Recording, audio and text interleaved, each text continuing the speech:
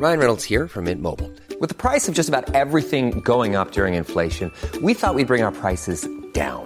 So to help us, we brought in a reverse auctioneer, which is apparently a thing.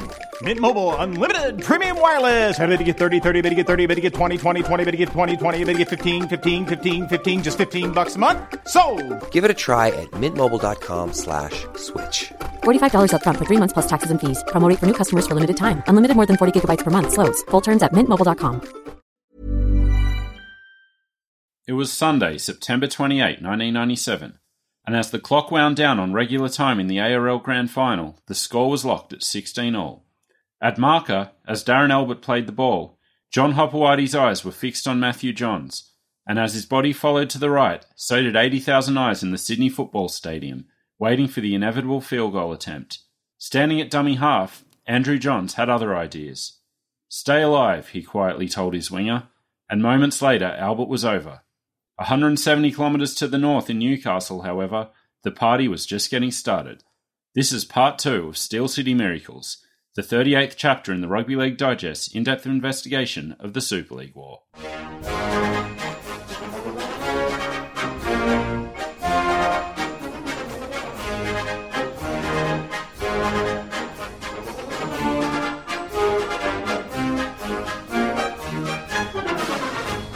Welcome back to the Rugby League Digest. I'm Michael Adams, here with Andrew Paskin. How's it going, Andy? Mate, I'm at the bottom of my game. Well, I'm like the Newcastle Knights. That's not how I want to start it, but anyway. I'm sure by the end of this episode, you'll be at least somewhere approaching the middle of your game, because I guess I'm in a reflective mood as we're coming to the end of our journey. But over the course of how many episodes we've done, you know, different episodes have served different functions in our series. There are some that are, you know, kind of side tangents. There are some that are like laying the groundwork for a more important chapter or a more important part to the chapter. And then there are those certain chapters or those certain episodes that are just right in the heart of the story and are pivotal to any way you wanted to tell the Super League story. And to me, this is one of those latter ones. It's just so crucial and such a rare moment of positivity in a pretty turbulent 3 years of rugby league. Well, the feedback on part 1's been incredible. Lots of messages, lots of emails. Shout out to my ice hockey teammate, Adam, who's a bit older than me. Newcastle boy was giving me a bit of insight into his time in the city as well at that time. It's been really good. Yeah, I was really happy with that as well. And after we've done the main event of the Hunter Mariners story, we get to do this like little postscript. Well, it's funny you mentioned that sort of ray of sunshine in a dismal couple of years. I mean, yet again, I'm going to do the unthinkable and compare it to actual war. The kissing the nurse on the street photo. Yeah. There's minor shades of that for Newcastle.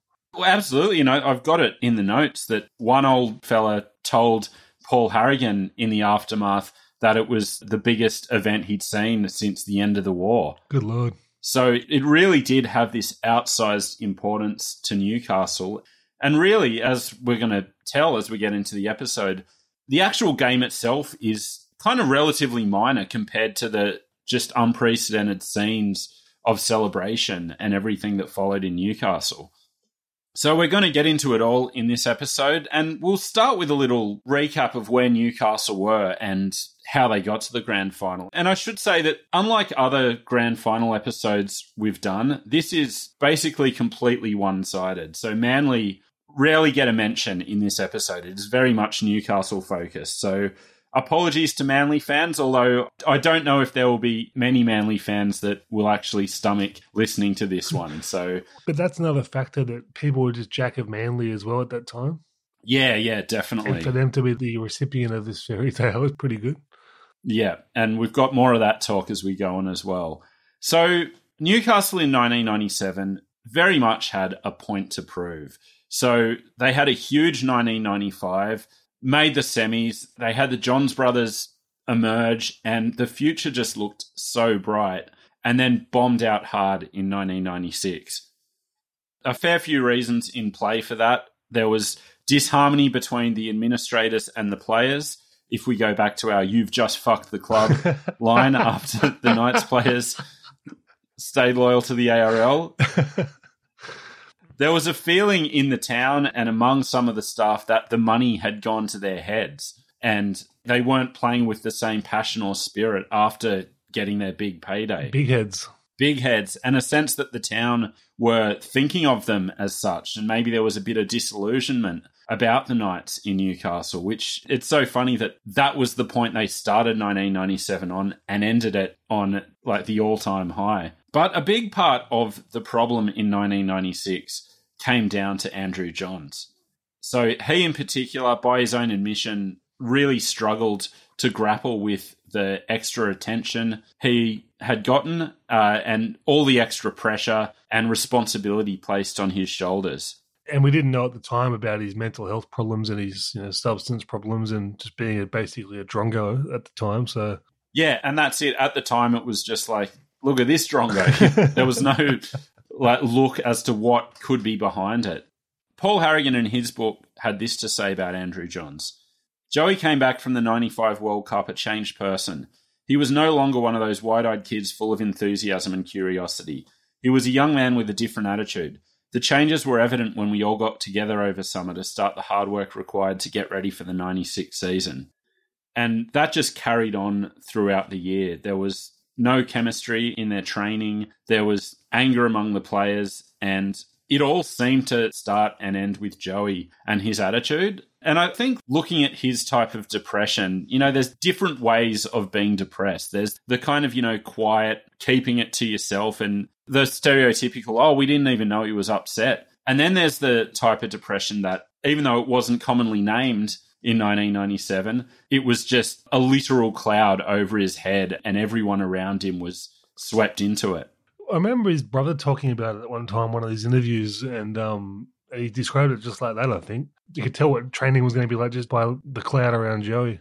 Yeah, and in Joey's book, he said that within the Knights' inner sanctum, it was referred to as the cyclone, that it was just casting, a spell over the whole team and everyone got swept up in it. So it was badly affecting the team. There's still a lot of people, including my friends and family, that think it's all bullshit and Joey was just being a dickhead. But it's one of those things, it just affects pure genius. And the guy is pure genius in football. Yeah, and we go back to our 1996 season recap and the infamous red hair game against Manly, which was held up as the ultimate lairish behaviour and big head, all the rest of it, when it was like a literal cry for help from Joey in the only way he knew to reach out. That's where rugby league fails sometimes. Yeah.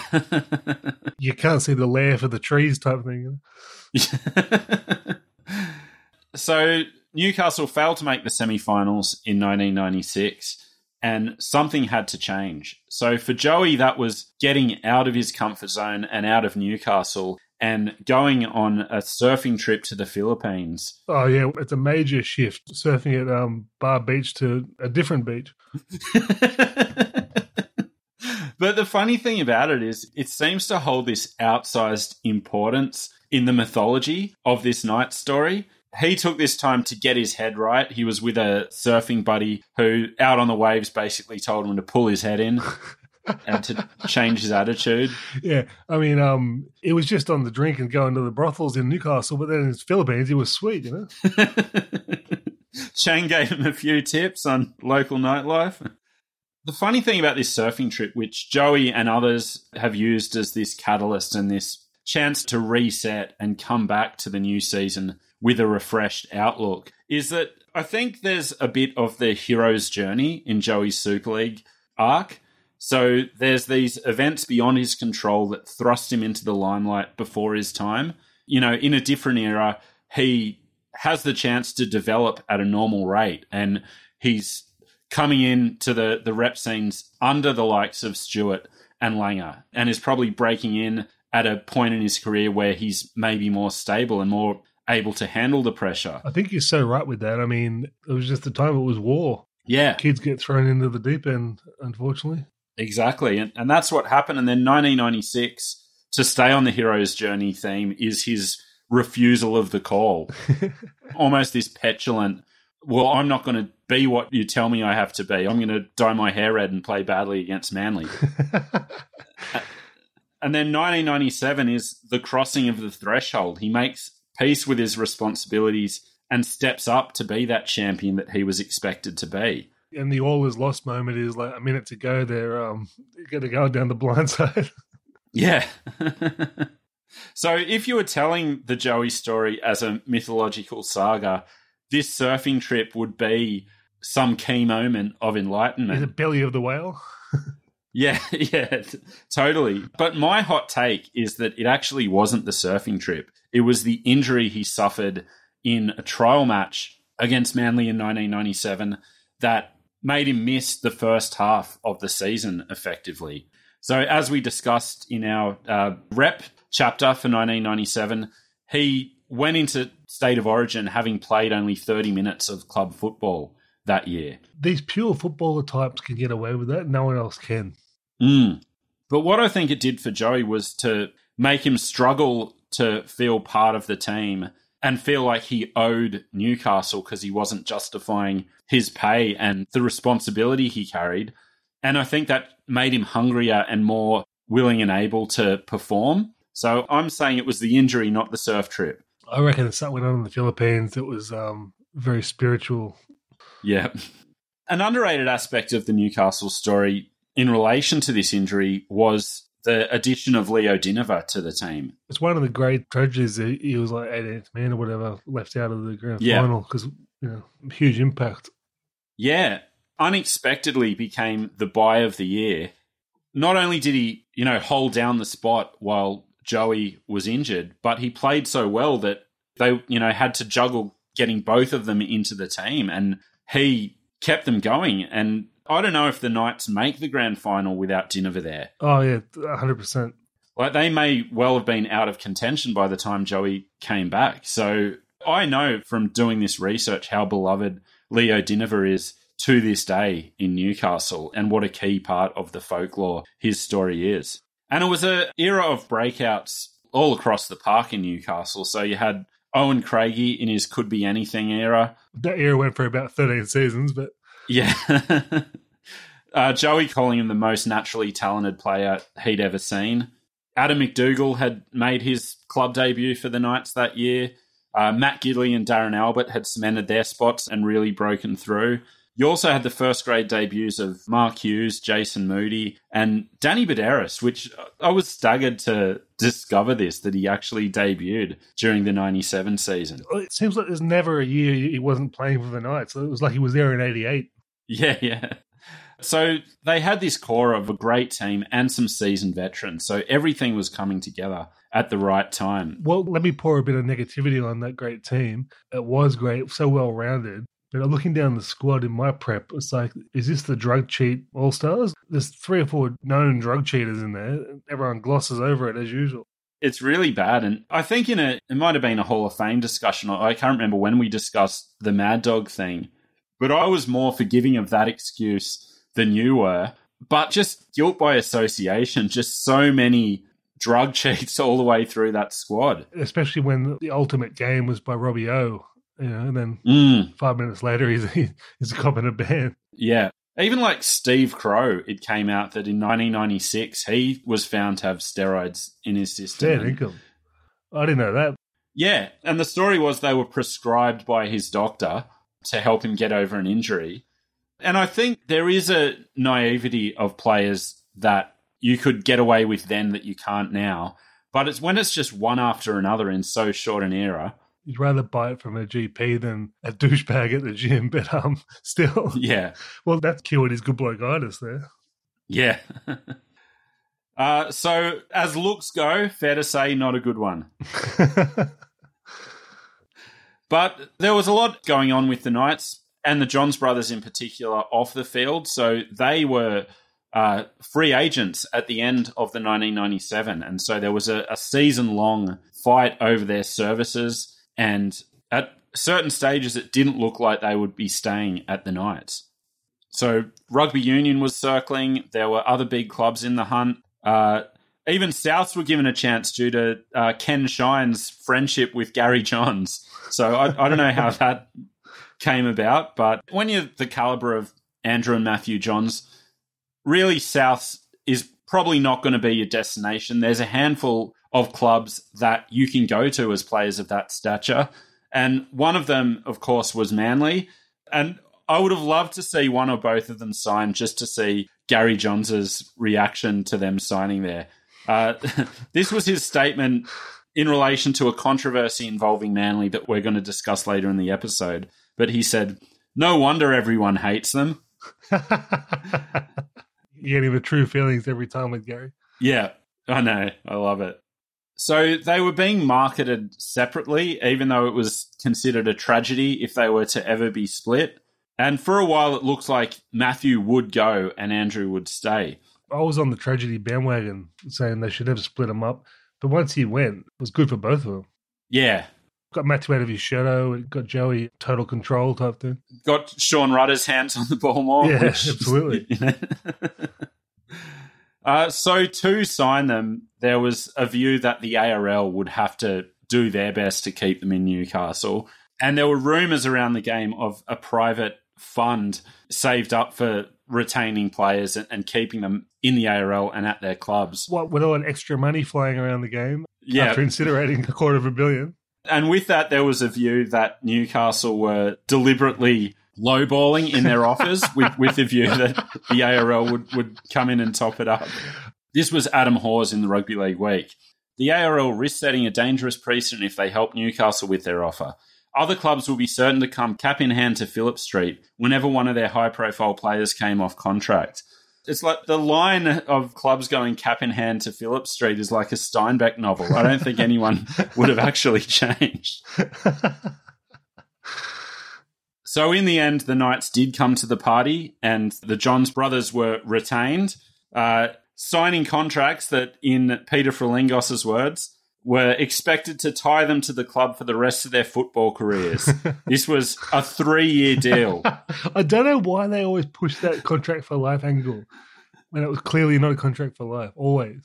Yeah, so Andrew Johns, 23 years old, a 3-year deal, Knight for life. It doesn't make sense. The other contract drama the Knights were having was with Darren Albert, who had signed with the Hunter Mariners for 1998 and beyond. No one mentions that little tidbit, do they? No. And is he a traitor or is he a hero? Well, in one report in the Rugby League Week, it was written, "Walking down the streets of Newcastle, Darren Albert feels the eyes burning through him. People haven't hassled me or said anything, but you can tell what they're thinking." You dirty northerner. So by August, he had made it clear that he didn't want to leave. Backflipping? Yeah, backflipping. And this kept on going, through the Knights' grand final win and beyond. And this is case closed right here. Darren Albert's quote, "My future is with the Knights." So there you go. I know you got a contract, but his future's with the Knights. And the other thing about it is, so the Hunter Mariners had signed him as a 19-year-old in 1995. He was at that stage earning like $50 a week or something like that. And he'd been dropped from reserve grade to President's Cup. It wasn't clear that he was going to have any future at the Knights. So the Mariners snapped him up, got him for $60,000 a season, which was a massive contract for Albert when he signed. But, once he became the grand final hero, that was a cheap deal. And so the Mariners get punished for their astute player identification. That's rugby league in a nutshell. Yeah. In the end, the ARL did a sweetheart deal with Super League, and Darren Albert was released from his Super League contract in exchange for 2 Penrith players, Phil Adamson and Carl McNamara. They were released from the loyalty agreement court case that would have sent them back to the ARL. It's like the Iran Contra affair. Yeah. So a fair bit going on at the Knights, but a team that was primed and ready to take the next step. So let's talk about the grand final and getting there. And one thing that really struck me in all this research was this spiritual undercurrent that ran right through. It was coming out in press reports, in the various biographies and accounts I've read. There are all these like spiritual connections, which it's just strange to me. So, firstly, Mal Reilly said that his wife Susan had gone to a local clairvoyant named Billy, who had told her that the Knights were going to win the ARL that year. And if you think that's just a one-off, Lee Jackson's wife had also been to the same clairvoyant and was told the same thing, which made me think that Billy was just saying that to anyone who walked through her doors that year. In the clairvoyant business, I'm not an expert, but you want to give out more good news than bad. Really, I get the sense he's a God-fearing man just from some of his accounts. I couldn't get confirmation on that, but that's my sense. I get the sense that God's fearful of him. And one of his ways of getting the boys revved up for the grand final was a document penned by a Christian pastor who was later killed in Zimbabwe, Brendan Manning. And this is what really sent the boys in preparation. My face is set, my gait is fast, my goal is heaven, my road is narrow, my way rough, my companions few, my guide reliable, my mission clear. I cannot be bought, compromised, detoured, lured away, turned back, deluded or delayed. I will not flinch in the face of sacrifice, hesitate in the presence of the enemy, pander at the pool of popularity, or meander in the maze of mediocrity. I won't give up, shut up, let up, until I've stayed up, stored up, prayed up, paid up, preached up for the cause of Christ. Stirring, but I mean, he couldn't be bought or, turned around or whatever, but he could be murdered by the locals. The spiritual connection goes all the way through to the team's Psych Up song, which was Holy Grail by Hunters and Collectors. Don't underestimate that. Yeah, that became their theme all through the final series.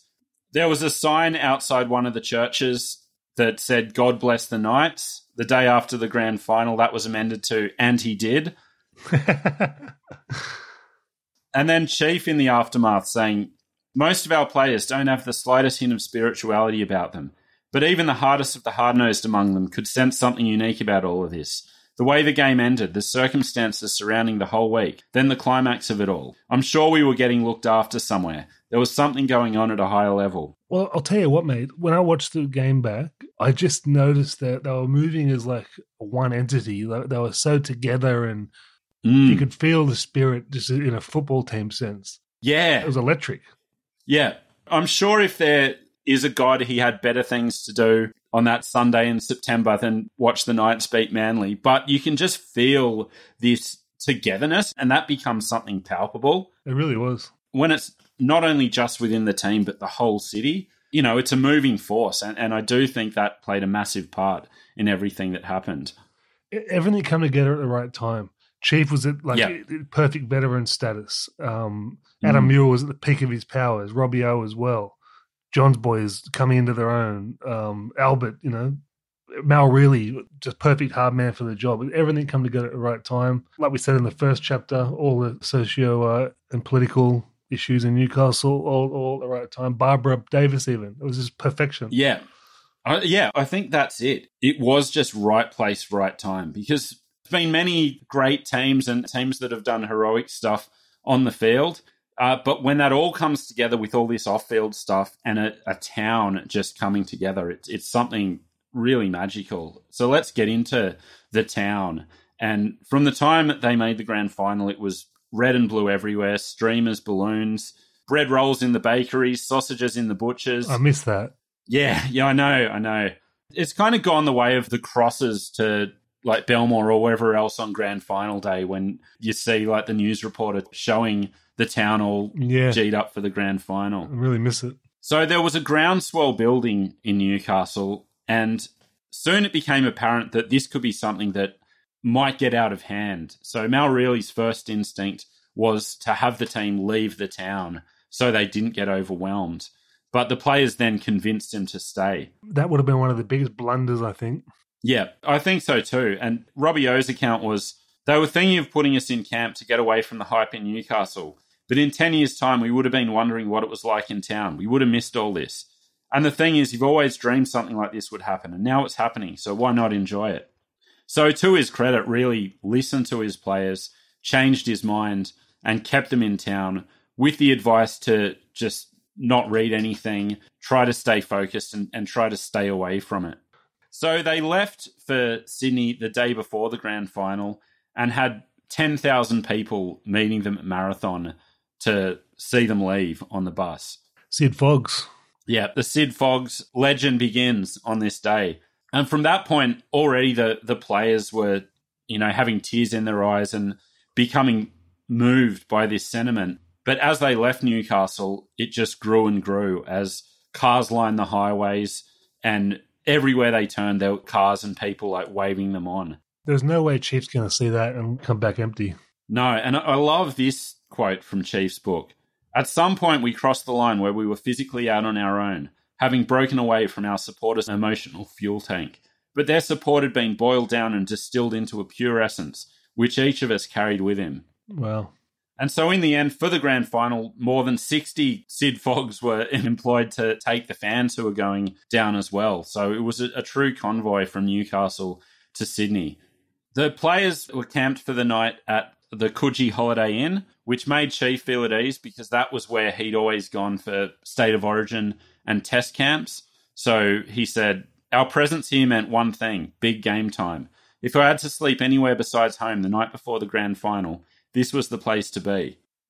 And as they were heading down to Sydney, Chief started thinking about inspiration, and he cast his mind to one of those New South Wales camps in Coogee and a story Gus had told about preparing the 91 Panthers for their eventual grand final win, that he asked the players what it would mean to them to win the grand final and what they'd do to make sure it happened. And in Chief's words, ever since Gus told the team that story, I tucked it away in the back of my mind as something I could perhaps use one day with the Knights. So the team were at dinner the night before the grand final, and Chief decided to make his move. He told the team that he wanted to gather for a players-only meeting in his room, met with resistance from some of the players. Tony Butterfield said, no more meetings, mate, we've had enough. Matthew Johns only lukewarm on the idea. But Chief just said, just go with me. And so they all headed to his hotel room. Chief on his way back saying, I started thinking how I was actually going to pull this off. What sort of agenda or structure should there be? Would it have the desired effect? Would the boys be on my wavelength? They all crowded into the hotel room with the theme, why do you want to win this game? Chief started it off, and going back to the themes covered in part 1 of this chapter, he said, we're a bunch of coal miners and coal miners' sons. Here we are, we've all come down to Sydney together, all the boys from Newcastle. So let's see how we go against the best team in the world. Chief choking up with emotion as he spoke those words. Each speaker in turn feeding off the last, all having, different ways of approaching their speech. Interestingly, Joey was talking a lot about the technical side of things and how he was going to create gaps and tackle everyone. So every player brought their own personality to their address. Then it got to Mark Glanville, and you could sense a change once Glanville started speaking. So Chief's version of what Glanville said starts like this. I've battled away here for 10 years, and unlike some of you blokes, I haven't got a lot to show for it because I never really got a start in rep footy. But I've always loved playing for the Knights and playing with you blokes and the blokes before you. And now I've got a chance to win something to show for it. All through your career, back to when you're a kid, you always think grand finals will come around one day. But the reality for most people is they don't. As a young bloke, you'll always imagine you'll get a chance to play in one. And now this is it for me. This is my chance to play in a grand final. And it means everything to me. And as he continued, he eventually just lost it and started bawling this, torrent of tears. Man, it's so emotional. And it was something that the players hadn't seen in Glanville before. He was a bit of a prankster in the team and not someone who was particularly emotional or reverent.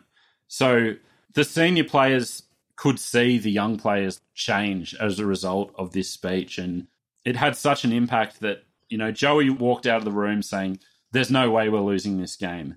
That's amazing.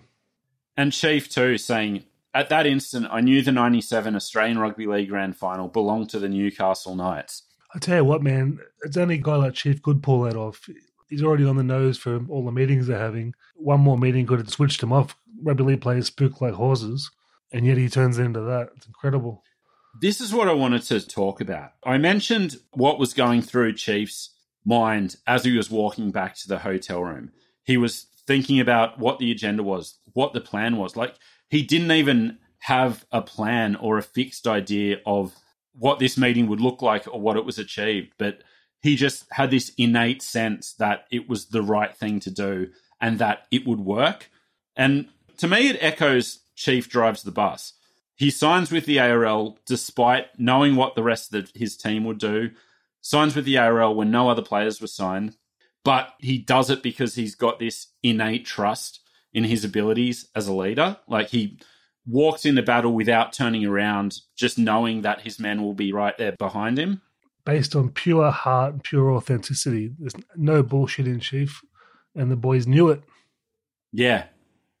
And funny thing was that he learned a lot of what he knew about leadership from Mal. So Matt Johns said, Chief told us that when you're playing alongside Mal, it's like you're playing alongside your dad. We're like, what do you mean? He says, you just know he's going to look after you, and you know it's going to end well. That's how it was with Chief, mate. When you played alongside the Chief, you knew he had your back, you knew he was going to look after you, and you knew it was going to end well. And he knew he had to go out there and take on Carroll, and he did so. Yeah. So in his speech, he said, as your captain, I guarantee you that come what may, I refuse to be overawed tomorrow. I refuse to have any excuses. Whatever it takes, I promise you, I won't give up. I'll be there for you. I'm not walking off the field until the job's done. I refuse to lose. So that was his mindset going into the game. And, you know, there's the famous you can't get sent off in a grand final line. And, I mean, that's the way he played, especially in those first 5 or 10 minutes. But what about the difference between those great captains of that era compared to the modern 5 co-captains rubbish? You know? The captain's almost gone obsolete when it was so important back then. Yeah. I mean, Lockie was the last Chief like captain. I feel like it hasn't completely gone away. There are definitely those inspirational leaders still, but it was almost like a specialist position in this era. Absolutely. And now it has been folded into that whole, you know, leadership model, which like has its benefits as well. I think both have merit, but it's definitely just a different thing now. This is completely irrelevant, but I just have to segue for the Sydney people. I was reminded by a friend of mine that on the night before the grand final, so the night the boys were having their meeting in Chief's hotel room, I was at Grudge Fest at Prince Alfred Park near Central Station, which was a free all-ages festival that day. There was Grinspoon, Veruca Salt, Bush, Bloodhound Gang, and a few others I can't remember, but I didn't remember that was the day before the grand final. So anyone else who was there? Veruca Salt were pretty good, actually. That was my standout of the day. But grand final day itself, there was a last-minute beach session at Coogee where they all went down, threw a footy around for a while, then headed to the game. To me, going down and putting your ankles in that sand and just it would tire you out. Yeah. I know they're professional athletes, but I mean, do you need a beach session like, on the day of the grand final? Maybe it's just a grounding exercise for the Novocastrians, you know, just feel the sand between their toes. I get the walk along the foreshore, that I get. Yeah. Just get the blood going, but the soft sand on the ankles, you know. But from the beach, it was off to the SFS. And as always, we have to recap the grand final entertainment. Headed by Christine Anu, who was everywhere in 1997. Talk about being at the peak of your powers. Yeah. She was a fox. Jimmy Barnes was there singing Simply the Best. To celebrate 90 years of league, they had 50 former greats wheeled out, stars from the 30s right through to the 90s. Manly players being booed by the parochial Newcastle crowd. I would really like to know what was happening in the Manly hotel room with Hopper and Craig Field, ETL. Yeah. And this was following on from Super League's Greece Spectacular, maybe a bit more muted. In addition to Christine Anu and Jimmy Barnes, there was the Golden Kangaroos marching band and the Australian Cowgirls dancers. What the hell? The school kids in colour-coded T-shirts were mandatory in 1997. Well, I appreciate 1,200 on the field as part of the entertainment with the theme of For the Fans. So Peter Metzner was the organiser who said, we don't want to say too much at this point, but there will be plenty of crowd participation out there involving cannons. Do you reckon Pina Metzner had a long track record in the Stedfords? Yeah. The ground announcer probably made the biggest splash in terms of the entertainment side of things. So at one stage, he was heard to call out, "We all hate Manly, don't we?" Partisan hack. So that ground announcer was Russell Barwick. He claimed that was a bit wrong. He said, "Is anyone out there from Manly?" And then there were a lot of boos. And he claims that he then said, "Surely everybody out there doesn't hate Manly." So that was his version of it. But Manly were fired up. Peter Peters lodged a formal complaint with ARL media manager John Brady. And they gave the Eagles an apology. So I'm sure that was worth it after losing the grand final in the last few seconds. But Julie Anthony, the national anthem queen, was on board, of course. And this anthem has some significance to me. So when it was played over TV, John Hopewadi was shown poking his tongue out on camera, which I don't really care about, disrespecting the anthem or anything like that. But maybe it shows that your head isn't where it needs to be.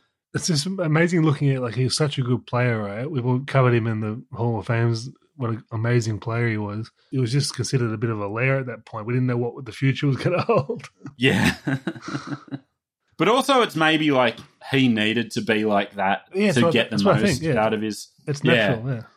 Yeah. So I'm not going to kill Hopper over it. I mean, it's a disgrace for the anthem, but I mean, I get what you mean. Yeah. So we get to the game itself, which was a promoter's dream, the culmination of this 3-year rivalry, coming in the middle of the battle, two of the poster clubs for the ARL meeting. Well, can we just talk about the amazing modern drainage to put a dead grass, looks like a farmer's drought ground out for the showpiece game of the year? Yeah, it really did look terrible, didn't it? It was just a par for the course in that era. Yeah, and the thing about it is, I'm prepared to be forgiving of the SCG Trust or whoever it was responsible for the groundkeeping, because I've been watching a few English soccer documentaries lately focused on the 90s, and they look just as bad, even for their showcase game. So I think it was just technology. Have some rain, your field's fucked. There's nothing you can do. Yeah. It looks shit, though. Yeah. So between the modern drainage and these modern wingers, there's, it's a different game. So Manly had the edge in this rivalry, 11 victories in a row. The last Newcastle Knights win had been in 1992. Joey said that he wasn't sure if they could beat Manly. And I don't know if you caught this on the post-match interviews, but they interviewed Robbie O'Davis. And they said, not many people thought you could beat Manly. And he said, to be honest, I didn't think we could beat Manly. So even with all this belief in the team, I think the players knew what they were up against in a real champion Manly side. Newcastle were carried along by the strong Knights contingent in the crowd. It was one of those, it looked like 90% Knights. That's an example of the type of fans. Manly won't travel over the bridge, but these blokes will get to sit Fogs down for 2.5 hours. Yeah, yeah. So as the game got underway, one of the stories that had been brewing all week was the injury to Andrew Johns, which in many ways I think this story's fallen through the cracks a bit. Certainly in comparison to some of the other famous grand final injuries you can think of, there's so much other mythology wrapped around this game that the fact that Joey had broken ribs and had punctured his lung a week before doesn't get much of a mention. It's astounding. I mean, at the time they were saying he could die if he plays, so that was big news at the time. But I mean, how did he play so well with that injury? It's amazing. Yeah, yeah. And you could see him not 100% throughout the game. At one point he even tried to come off, and Mal Reilly got on the headphones and said, "Get him back out there. Just tell him he's got to go back." I mean, if he dies, he dies. I like this quote about it from Reilly. "I think there are times in a football match when pain and fatigue set in that a player sometimes need to be told. Fatigue and injury make cowards of everybody, don't they?" It's such a hard nut. But I give Joey props. He never complained about it. He might have just thought it was better for the team if he gets off because he's incapacitated. But I mean, Yeah. he was still a man's man about it, typical footballer style. And the story about what had happened didn't come out till years later. So there was all this speculation before the game. But so basically, in the semi-final against Parramatta, he cracked his ribs. But that alone should rule you out of the next game. Yeah, I know. Yeah, totally. So missed the next game against Manly, that dead rubber semi-final. Came back for the prelim against the Bears and was, feeling sore at halftime. So got a painkilling injection by their club doctor, which went wrong and went into his lung, which caused a puncture. So this was his account of that day against the Bears. Mal Reilly was standing over me saying, "What's going on? Get out there." So I hopped up and ran down the tunnel at the Sydney Football Stadium and went out to play. When I made it to the field, I could hear this gargling in my chest. Brr, brr, every time I'd breathe. I just couldn't run, had no energy. Meanwhile, Mal's treating him like a Zimbabwean missionary. Yeah. Cannon fodder. So the doctor predictably was quite traumatized by the incident. Joey would make light of it in years to come and say, that's not going near my lungs, is it? Anytime you had to get a needle. Who was the doctor? But a doctor named Peter McGough. Peter McGeek. Yeah, he was my family doctor. Oh, are you serious? Yeah. Oh, wow. Well, you wouldn't have seen him the week after that because he was so traumatized that he closed his practice for a few days. Yeah, but he used to have all the memorabilia. And, right. Wow. His wife's a doctor too. She looked after us more than him, but yeah. Yeah, that's so cool. So I think Joey did him a favour by playing and winning the game because I don't think he's got a job at the Knights in 1998 if Joey was ruled out of the grand final. Could happen to anybody, mate. Puncture a lung. Yeah. And that he could die became a source of tension between the Knights and Manly, with Nathan Gibbs, the Manly doctor, saying it was reckless and irresponsible to even consider playing him and that he could die. It was all of those things, but you go and explain that to Mal Reilly in chief. Yeah. And Newcastle fired back and said, "He's not in your medical care. That's an ill-informed comment." This was the source of the Gary Johns, "No wonder everyone hates them" comment. Meanwhile, it's his son there on the... Yeah. His son in hospital for 2 days, and he had the support of his family in a few different ways. So at one point, he had to take a suppository, which he didn't know what it was at that point, and was shocked when the nurse told him what was about to happen. So he said, "No way. If anyone's going to do that, it's going to be my mum." So, lucky her. So she was charged with inserting the suppository. I don't know. I want that in the hands of a trusted professional, but... That's commitment to the cause, though, Mrs. Johns. But the whole thing, this is a common theme in rugby league. Blokes would rather risk dying than miss a grand final. Yeah. There's no denying the toughness of these blokes. Oh, absolutely. So in hospital all week, only has one training session with the team and goes into the grand final. As we've said, you can tell he was a bit underdone, but obviously he got it done when it counted. But to talk about that first half, we got to talk about Harrigan and his assault on Manly in those opening stages. That was war. That really was. And it's spoken about with such fondness among Newcastle and Newcastle players in particular, saying that he really laid the foundations and he set the stage. But I'm putting it to you that I think it had a destabilizing effect on the Knights. I feel they were so frantic. That first half was so chaotic. Yeah. It couldn't go any other way, though. We got Mark Carroll and Paul Harrigan together in a grand final. Yeah. It couldn't go any other way, and both of them stepped up like you knew they would. So it was Manly's half. The Knights scored a late try to make it 10-8, but then just before halftime, Manly scored to go into halftime 16-8 up. While we're on the subject of halfbacks, Craig Field had an absolute blinder. Yeah, and he got injured as well. I thought Craig Field was, I thought he was really good. The goal kicking was typical for the era, atrocious. Yeah. And totally glossed over. I was like, it's worth half the amount of points as a try, but we'll just miss him. Yeah. I think in general, it was a fairly poor standard of play in the first half in particular. I will say this, though, the frantic nature and the unstructured nature of it was awesome to watch, and made me really miss that era. Yeah, for sure. It was a fantastic spectacle, but it just shows you how different the game was then. It's really, I feel even like watching a game from the 90s 10 years ago wasn't as confronting as watching a game from the 90s is now. Like, it's almost a completely different sport. It is. It really is. So the teams go into the sheds, frayed tempers in the Knights dressing room. Matthew Johns saying that, a couple of boys were like, come on, you got to tie that up. That was ridiculous. And going at each other before someone said, hey boys, what are we going to stay as cool as? And we all said, we'll stay cool like the Fonz, which was one of their catch cries. So Henry Winkler deserves a lot of praise from people of Newcastle. And I love this from Joey.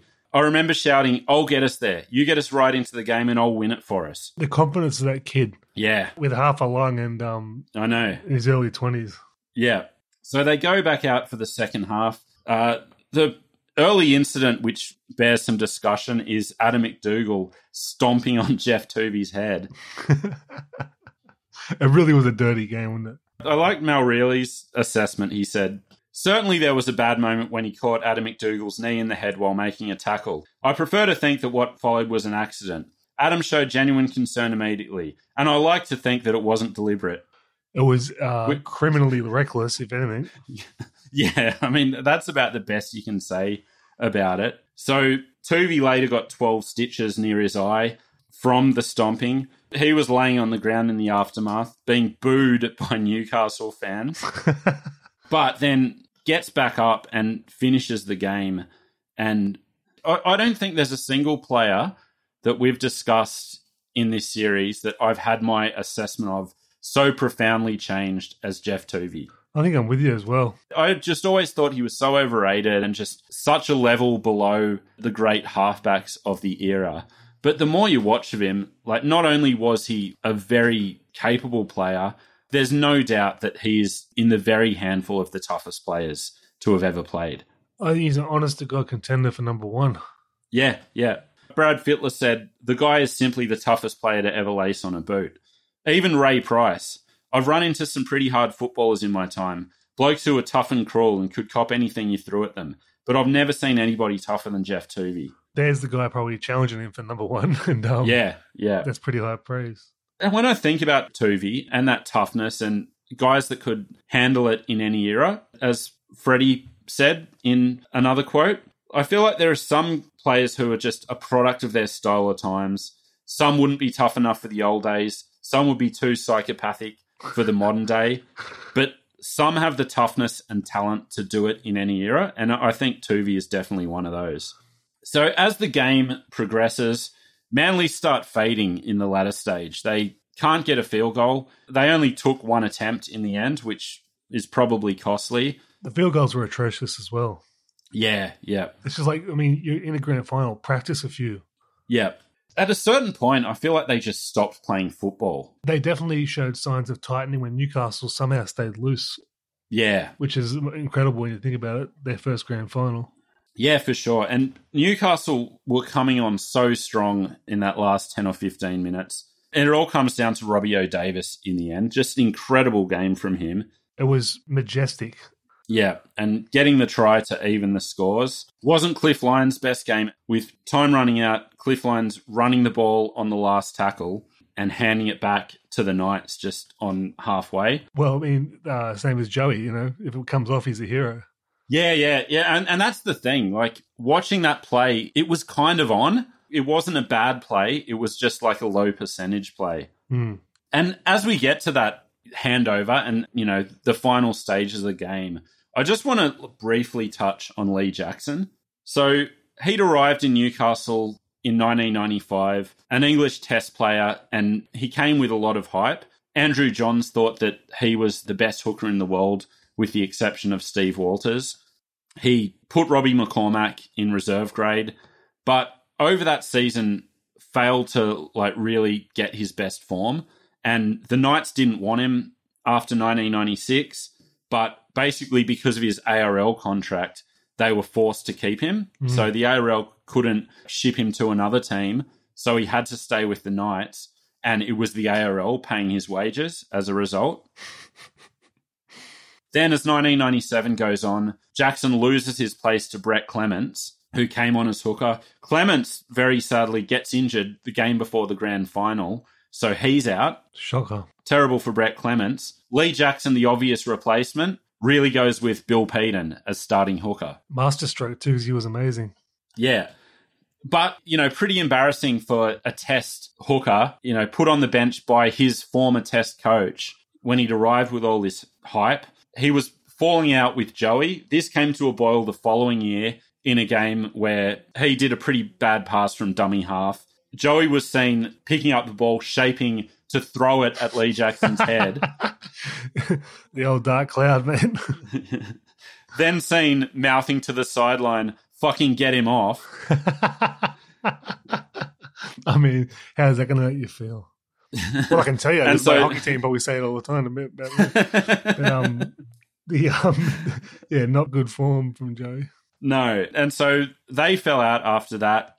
He was out after 1998. There was a player-led push to sign Jason Deeth from the Cowboys. They got Steve Walters instead in the end, but that was it for Lee Jackson, and a pretty, bad era for his career in Newcastle.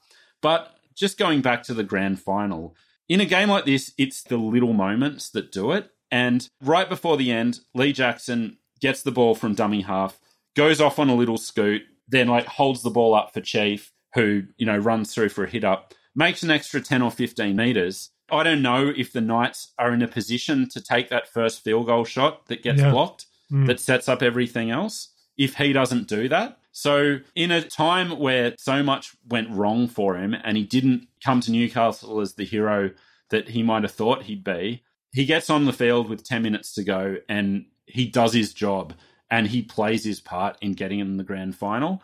And just knowing everything that happened with Lee Jackson, I just thought it was a cool moment when I was watching it. Very cool. And I actually noticed his class in that 10 minutes when I was watching it. And that's probably the big match Test experience coming through there. Yeah. It was just a veteran play. I'm not saying he's some Paul Osborne, heroic figure, but it's just a cool thing that he has. Well, let's talk about the fact that the fairy tale might have went to the other John's brother when the field goal hits the post. Yeah. And if that goes over, I mean, is that it? Yeah, it is. And the Knights were running into this really strong wind. If that wind isn't there, that kick probably sails through. He did well to get it as close as he did in the end, really. He must have been thinking 89 when that happened, though. Yeah. And I think a lot of the Knights were. Chief said that he thought they were going to extra time and he didn't know if he had anything left, that they'd exhausted everything and were worried that Manly were just going to run him down in extra time. So, of course, it doesn't go to extra time. So Andrew Johns takes a shot at field goal. That was charged down. And then we get to this famous play. Mal Reilly's quote on the play was, "My first thought was, what am I watching here?" And to lean into the spiritual thing again, my second thought was that surely on such a day we must have had a little help from above. Clairvoyant predicted it. But really interesting, he says, "I'd like to say it was a move I'd coached. It wasn't. This was just pure, instinctive, brilliant football. The sort of thing this game is really about." And what's striking to me about that is how much of it wasn't, how much of it was just the game intelligence and the thought that Andrew Johns put into his football.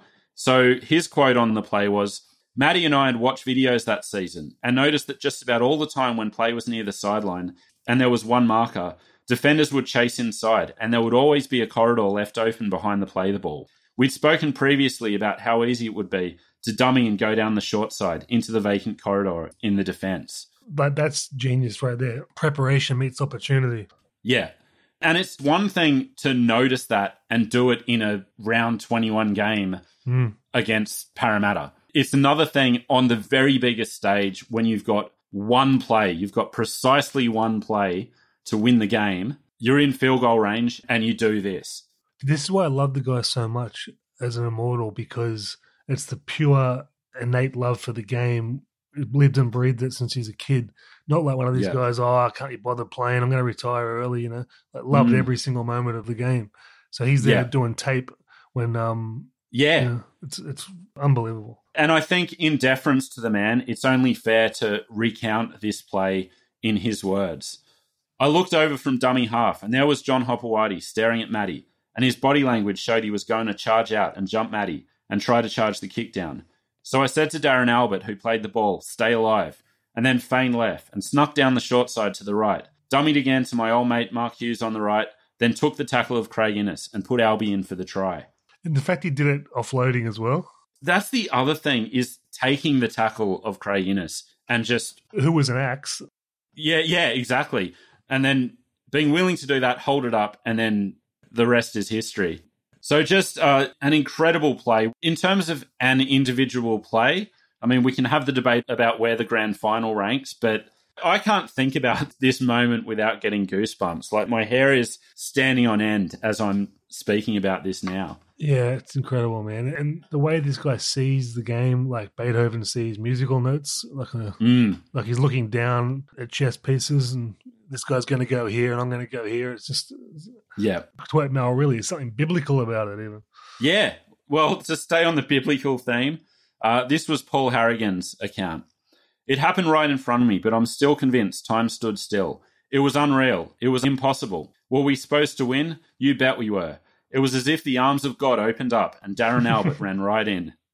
And so Darren Albert becomes an instant grand final hero. And just what a moment to have in your career. Never to be forgotten in 100 years. Yeah.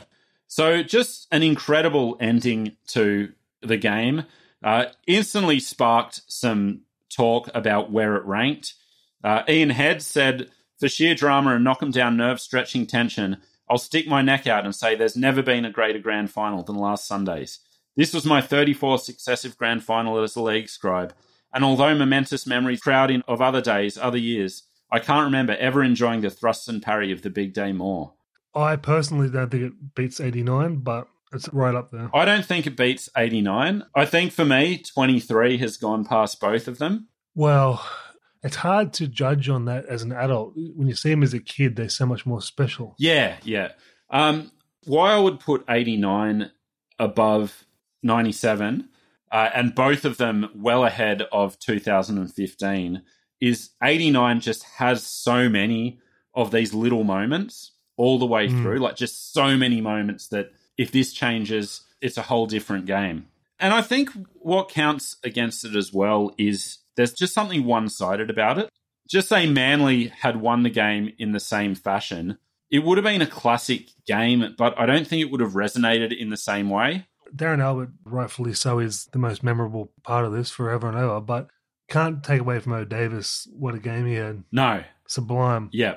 And recognised as so, winning the Clive Churchill, becoming the first fullback to do it, and fittingly, given Clive Churchill's Novocastrian origins, it was a Newcastle fullback that was the first to do it. And the similarities don't end there. So Robbie O'Davis, 172 centimetres tall, 75 kilos.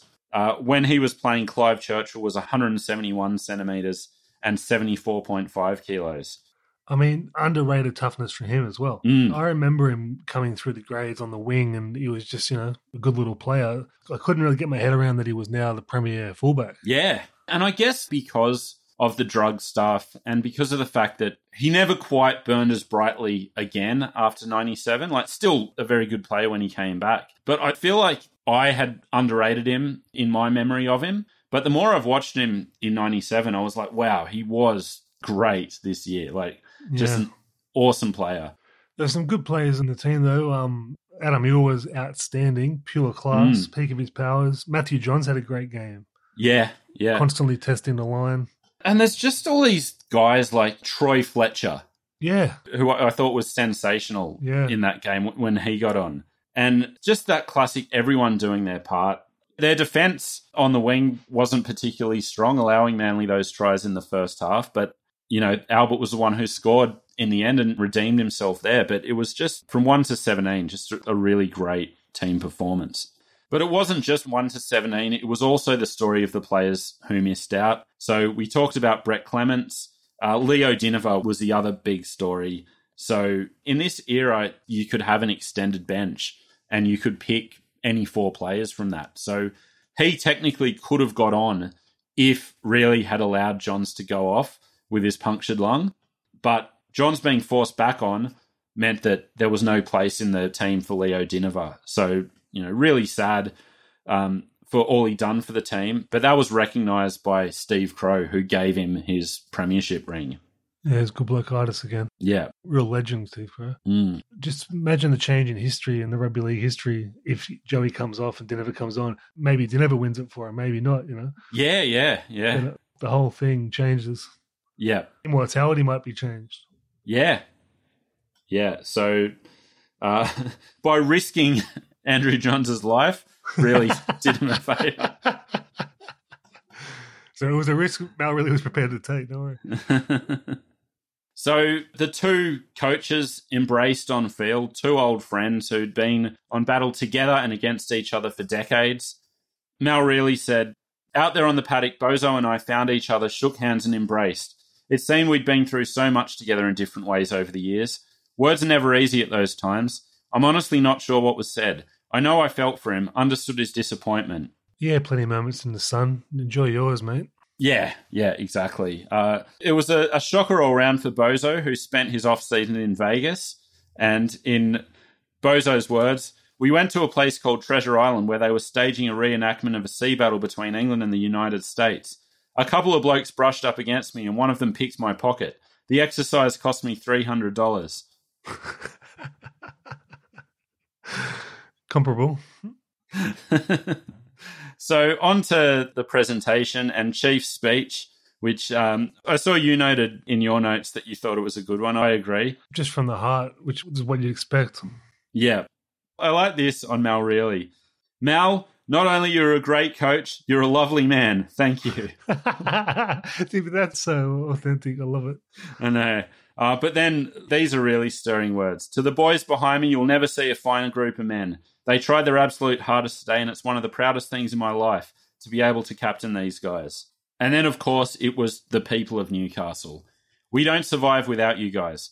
We came out of Newcastle yesterday and people were lined up for 30 kilometres out of Newcastle to see us off and say goodbye all the way to Gosford. All the boys were crying, and it made the difference. We weren't coming home without the cup." I mean, to Gosford, it's about 55 Ks from Newcastle to Gosford. It's insane. Yeah. So now the party could begin. So after the dressing room, the boys got on the bus, made a little pit stop to a South Sydney pub to get some beer for the journey. Holy Grail blasting in a ghetto blaster on the bus. Chief said, "Shirts were discarded. Someone was doing cartwheels down the aisle. Music was blaring and everyone was into the tooies." I'll never get over the desire for rugby league men to win a grand final just so they can act like geese. They're so reserved, sort of hard men in society, and then they're doing cartwheels shirtless down the middle of the Sid Fogs. It's crazy. And so on the bus ride home, it was from Gosford onwards that cars were once again lining the highway to greet the team and wish them on. So by the time they got to Newcastle, traffic had slowed to a crawl as more and more cars were there to celebrate, on top of all the convoy of fans heading back from the game. So they got as far as Wallsend, where the bus wasn't moving. Andrew Johns went to the front of the bus and asked the driver if he could get off for a second. So the Johns brothers both get off, and next thing are celebrating on top of a police car. Get back on, and by this time that the players are really getting antsy, want to make it to their final destination, which was Newcastle Workers Club. They finally make it, and there's, thousands and thousands of people there. Pandemonium. Rocky the horse, the Knights' faithful mascot, showing as much ticker as the ship shapes. This was Mal Reilly's words. "One image sticks in my mind of the team horse Rocky trapped in the middle of the throng. I feared for what could happen if the horse turned or lashed out. However, Rocky never flinched, never moved. just stood there in this massive red and blue colour in the seething crowd. What an image, eh? So the party begins at Newcastle Workers Club, which was described by the operations manager as the biggest event since the earthquake. He was probably going, how can we turn this into pokey revenue? Yeah. And the party had started the moment they won the game. So one fan said, the place went crazy. People were jumping on tables. The bouncers did not even bother to control them. It was excellent. It brings a tear to my eye. You can tell it's a celebration when the biggest arsehole bouncers in New South Wales are having a night off. Yeah. And the police managed to have a bit of a night off as well. So Sergeant Daryl Denman said the crowd were very well behaved. We had a few drink drivings, but we get that on any night. We had one person brought in for malicious damage and one for offensive behaviour, but that's it. It was just a happy crowd. It was just a happy crowd. I guess even the criminals were celebrating last night. So inside the Workers' Club, a sardine can, as described by Chief, the party was on. The Newcastle chants were going, and the Knights players had a chance. They had their own private space in the auditorium to get the party going. And the party raged there for the players until 8 a.m., at which point they headed straight to Marathon for their Mad Monday. I mean, So drinking all night to start the Mad Monday. So not all players went straight from the Workers' Club to Mad Monday. Chief had the sense to sneak away for a bit of sleep before what he knew was going to be an extended party. I've got to say, of Chief's autobiography, which is a great read, written with Brett Keeble, really, really good book. But Keeble had free reign to go nuts in what may be the most obviously ghost-written book of all time. So this was Chief telling the story of leaving the Workers' Club. My last memory of that strangely surreal Sunday was walking behind the Workers' Club and down one of the back streets of Cooks Hill with my brother. We were headed towards his car so he could drive me home. The spring sky was on the turn from the ink black of night to the deep dark blue just before the dawn. Righto, James Joyce. I love thinking about Chief relating that story to Keeble and saying, when it's like night, but it's like, it's kind of like not morning, but... Hysterical. And also not going straight from the Workers' Club to Marathon was Andrew Johns. But unlike Chief, he was not leaving the party to get some sleep, but he was trying to rope in his namesake, Daniel Johns, who lived near Andrew in Merriweather. So Daniel Johns was woken by Andrew, who'd been let in by his mum, and Daniel was woken up to Andrew singing "I'm a Freak" to him. Can you imagine that? That iconic photo of him with that little bowler hat. Yeah. The red and blue bowler hat. I mean, we can't underestimate the impact of Silverchair in that city at that time as well. Yeah. They really put us on the map. Yeah, for sure. And I love, this was a quote from maybe a year or two before, but this was Daniel Johns talking about his Newcastle and Knights bona fides. My dad was pretty pissed off about all the Super League stuff, but they've all come back, haven't they?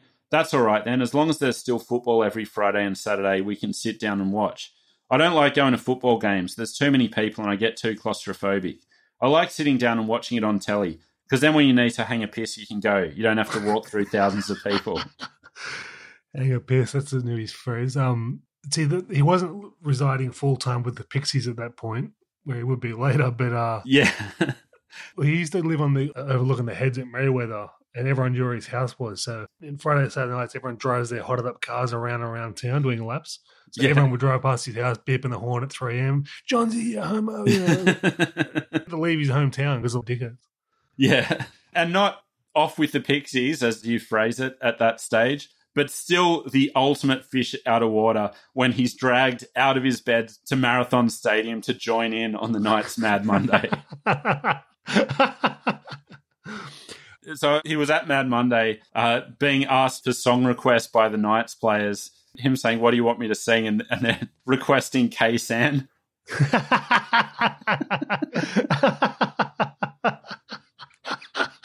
Just get Barnesy. He would have been a perfect party.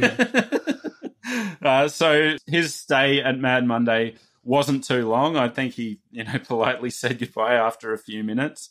Not the only Knights and Silverchair run in that week. So as Chief tells it, in the week after, one bizarre moment stands out from a retro 70s night at the Lucky Country Hotel. There was a full crew of 17 or 18 of us, most of whom had dressed up for the occasion. Yet here I was, sitting down in shorts and no shoes, talking to Ben Gillies, the drummer from Silverchair. About what exactly? You'd have to ask Ben. Would you describe it as gibber? Yeah. So the Knights spent Monday at Marathon partying up for their Mad Monday. Meanwhile, the town was preparing for a civic parade and what would turn out to be the biggest party in the city's history. See, to me, this is what it's all about. This is about the average folk getting a chance to get involved. I love that. Yeah. And so the Knights had no idea. They knew the parade was on, but thought it was just going to be this, hour-long go down the street and then get back into the partying. There might be 20,000 people there. It turns out there was over 100,000, and it was this huge event. The Lord Mayor of Newcastle declared a half-day holiday so people could celebrate. That, in the end, was a breach of the bylaws in city statutes, which said that there had to be 7 days' notice given before a public holiday could be announced. What's more council than that, than killing the fun on a bylaw? Yeah. So in the end, employers were encouraged to let their workers get in on the fun. So Bob Carr, Premier at the time, said he hoped businesses could make arrangements and urging bosses to be lenient on employees if they ignored work that day. The team met at Stockland Mall, the team's major sponsor at the time, to start the parade off. As the procession went, Chief tipped his hat to another sponsor, that being his personal sponsor, NIB. To me, this is the ultimate Chief story. I noticed I was holding an NIB cap. As a tribute to a loyal and long-term sponsor and friend, I had carried it with me during the parade and held it up proudly when I passed by the Health Fund's Hunter Street headquarters. You want to talk about one of the most symbiotic relationships in the history of sponsorship? Yeah. Chief and NIB. Yeah. I literally can't think of it without thinking of Chief. Yeah, I know. So they went on from NIB at Hunter Street towards Civic Hall. Neil Whittaker and Bob Carr had been flown up by helicopter, 100,000 or more there to greet the Knights. And I want to put this to you. So the entertainment for the day was the Screaming Jets.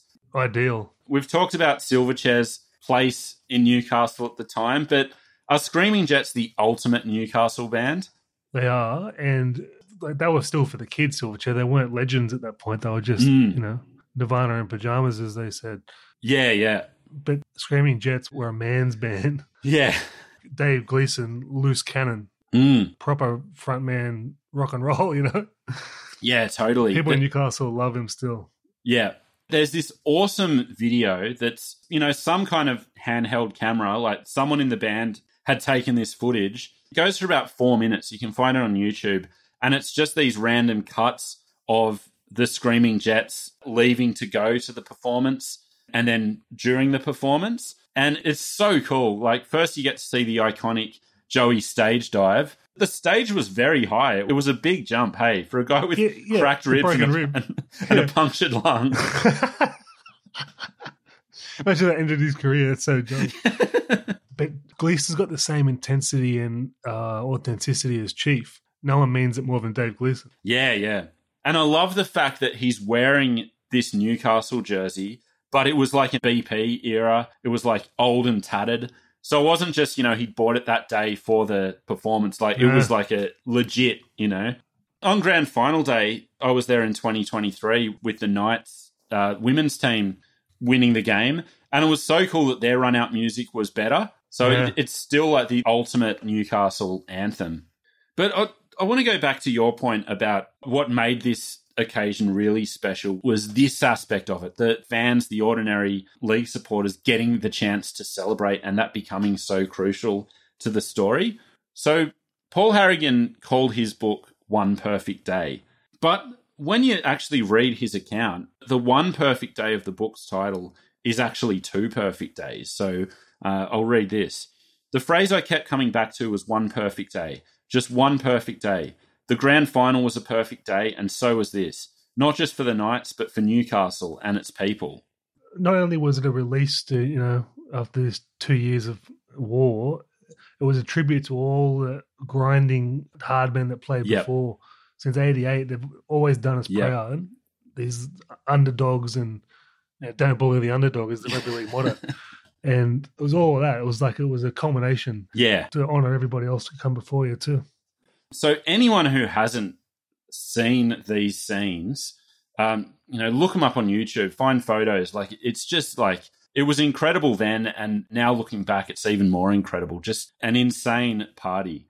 But the party didn't stop there for the Knights players. So after the parade, every pub in Newcastle was packed, and the Knights players did a bit of a pub crawl. They settled in at the Burwood Inn in Merriweather, which, as Chief said, it's a favourite haunt of Joey's because it's not far from his home and is usually fairly quiet. Not this time. And so the last men standing were Joey, Mark Hughes, who during this occasion had his nickname Hughesy changed to Boozy, which how much do you have to drink in this team to get that nickname? And then Chief himself. So they were the three last men standing. And Chief, in the early hours, they'd actually moved on to the Empire Hotel by this point. And Chief was starting to nod off at his bar stool. So as Mark Hughes tells it, despite the difference in our size and weight, I somehow got underneath Chief, draped his arm over my shoulder, and dragged him out to a taxi. As I dragged him across the floor and he was semi-conscious at best, the whole pub stood and applauded him. It was 5:30 on a Wednesday morning at the Empire Hotel, and everyone in the pub was on their feet clapping their captain. Wow. Well, I mean, that pub was the only late-night pub, and it was a real rough pub, like legit rough, full of motorcycle enthusiasts. Yeah. And as the party continued, the effects were starting to be felt by the players. So in that Ben Gillies story, you might remember Chief saying that he was barefoot. I'll give you the reason for that now. My ankles started swelling by the middle of the week. Gravity was drawing all the excess toxins and garbage down my legs to my feet and ankles, to the point where I couldn't wear shoes. That would usually stop you getting in anywhere, but when we hit Newcastle's pubs and clubs that week, I was mostly barefoot. It didn't matter. It just goes to show the rock stars they were, or still are, Newcastle footballers. Yeah. So the party ended for Chief the following Saturday when he was at a barbecue and had a sip of a beer, and in his words, might as well have been sipping paint thinner. My body was finally rejecting the alcohol and I was having trouble keeping anything down.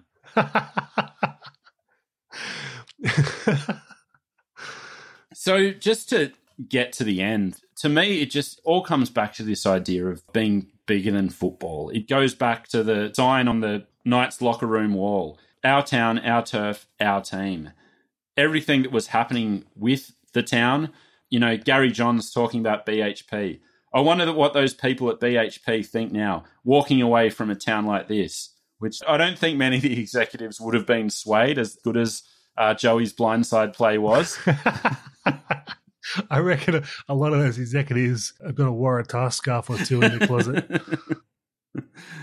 Steve Crow, there are tears around the stadium. This win is great because it'll raise the city's spirits. They'll be crying back there now. I could rattle off 100 quotes about the town doing it tough and all the rest of it. And, I think we talked about the sense of myth around that, and that a lot of it is just like drawing at heartstrings without looking at the reality of the town and the era and everything else that was going on. But that doesn't undersell the emotion in all of this. Well, I tell you what, man, after listening to your work on this pod and the part one, it's insane to go the negative route and say half a comp, really, when why not enjoy it, Yeah. It was special. I think for me, so we're telling this story as part of a larger rugby league story. So we also have to consider the game in terms of what it meant to the war itself. And I don't think you can oversell the importance of this game and the way it gave momentum back. And I don't mean momentum to the ARL. I don't mean momentum away from Super League. I mean momentum for rugby league. The fact that it still matters. We can hopefully get back together and we still care. Like, this is still important. Well, mate, I'll tell you what, you hit the nail on the head. If Manly won another comp, it would have been drudgery. Yeah. And then Brisbane just runs through Cronulla. It just would have been absolute drudgery. To get this underdog's victory, I mean, it can't be understated. No. And again, it's more than just football. Like, I think it is just this great Australian story. And I've just been so enraptured in this research. I don't know. I don't want to get all soppy, but I found it really affirming. And I don't know, it's affected me, you know? Well, no, I can hear it in your voice, and I appreciate that. If you didn't have that big shot mentality in Sydney the whole time, you would have known about this. All right, well, how about then I end with the words of an honorary Novocastrian, Mal Reilly, who echoes something that you've said to me many times, that in the early days of the Knights, the people didn't care if you won or lost. They just wanted the other team to know that they'd had a game. And I thought of that when I read this from Reilly. The wonderful thing about the people of Newcastle is that you don't have to win for them. If you produce your best, give them a sense of pride in what you've contributed, then they'll give you everything in return, in support and loyalty. Absolute truth. And that's where I want to leave this chapter. A love letter to the city of Newcastle and one of the great grand finals, and just a really special moment in an era of rugby league that didn't produce too many of them. I hope you've enjoyed this, and as always, let us know, particularly people from Newcastle. Send us an email, let us know your thoughts. But we will be back. We've got a couple of chapters left. We're getting right to the end of this story. As always, some mixed feelings about that, some bittersweet emotions, but we're not quite there yet. So we will speak to you soon, and hope you've enjoyed this episode. Toodaloo.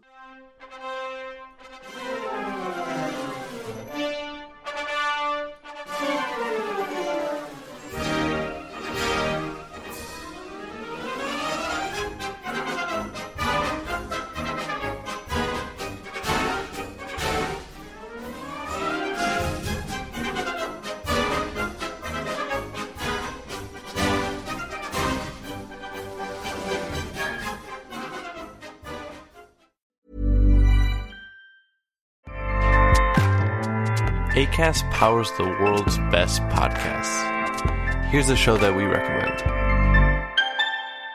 The Real Housewives is a guilty pleasure for most, but if you're looking to not feel guilty about that pleasure, tune in to Everything Iconic with me, Danny Pellegrino, where I break down all the messy moments and behind-the-scenes antics of Bravo's popular franchise. And on Everything Iconic, I also interview celebrity guests like Kelly Ripa, Keke Palmer, Drew Barrymore, Cameron Diaz, and more about their guilty pleasures, their past work, and so much more. So if you're pop culture obsessed and find yourself watching way too much reality TV like me, tune into Everything Iconic with Danny Pellegrino, wherever you listen to podcasts. Acast helps creators launch, grow, and monetize their podcasts everywhere. Acast.com.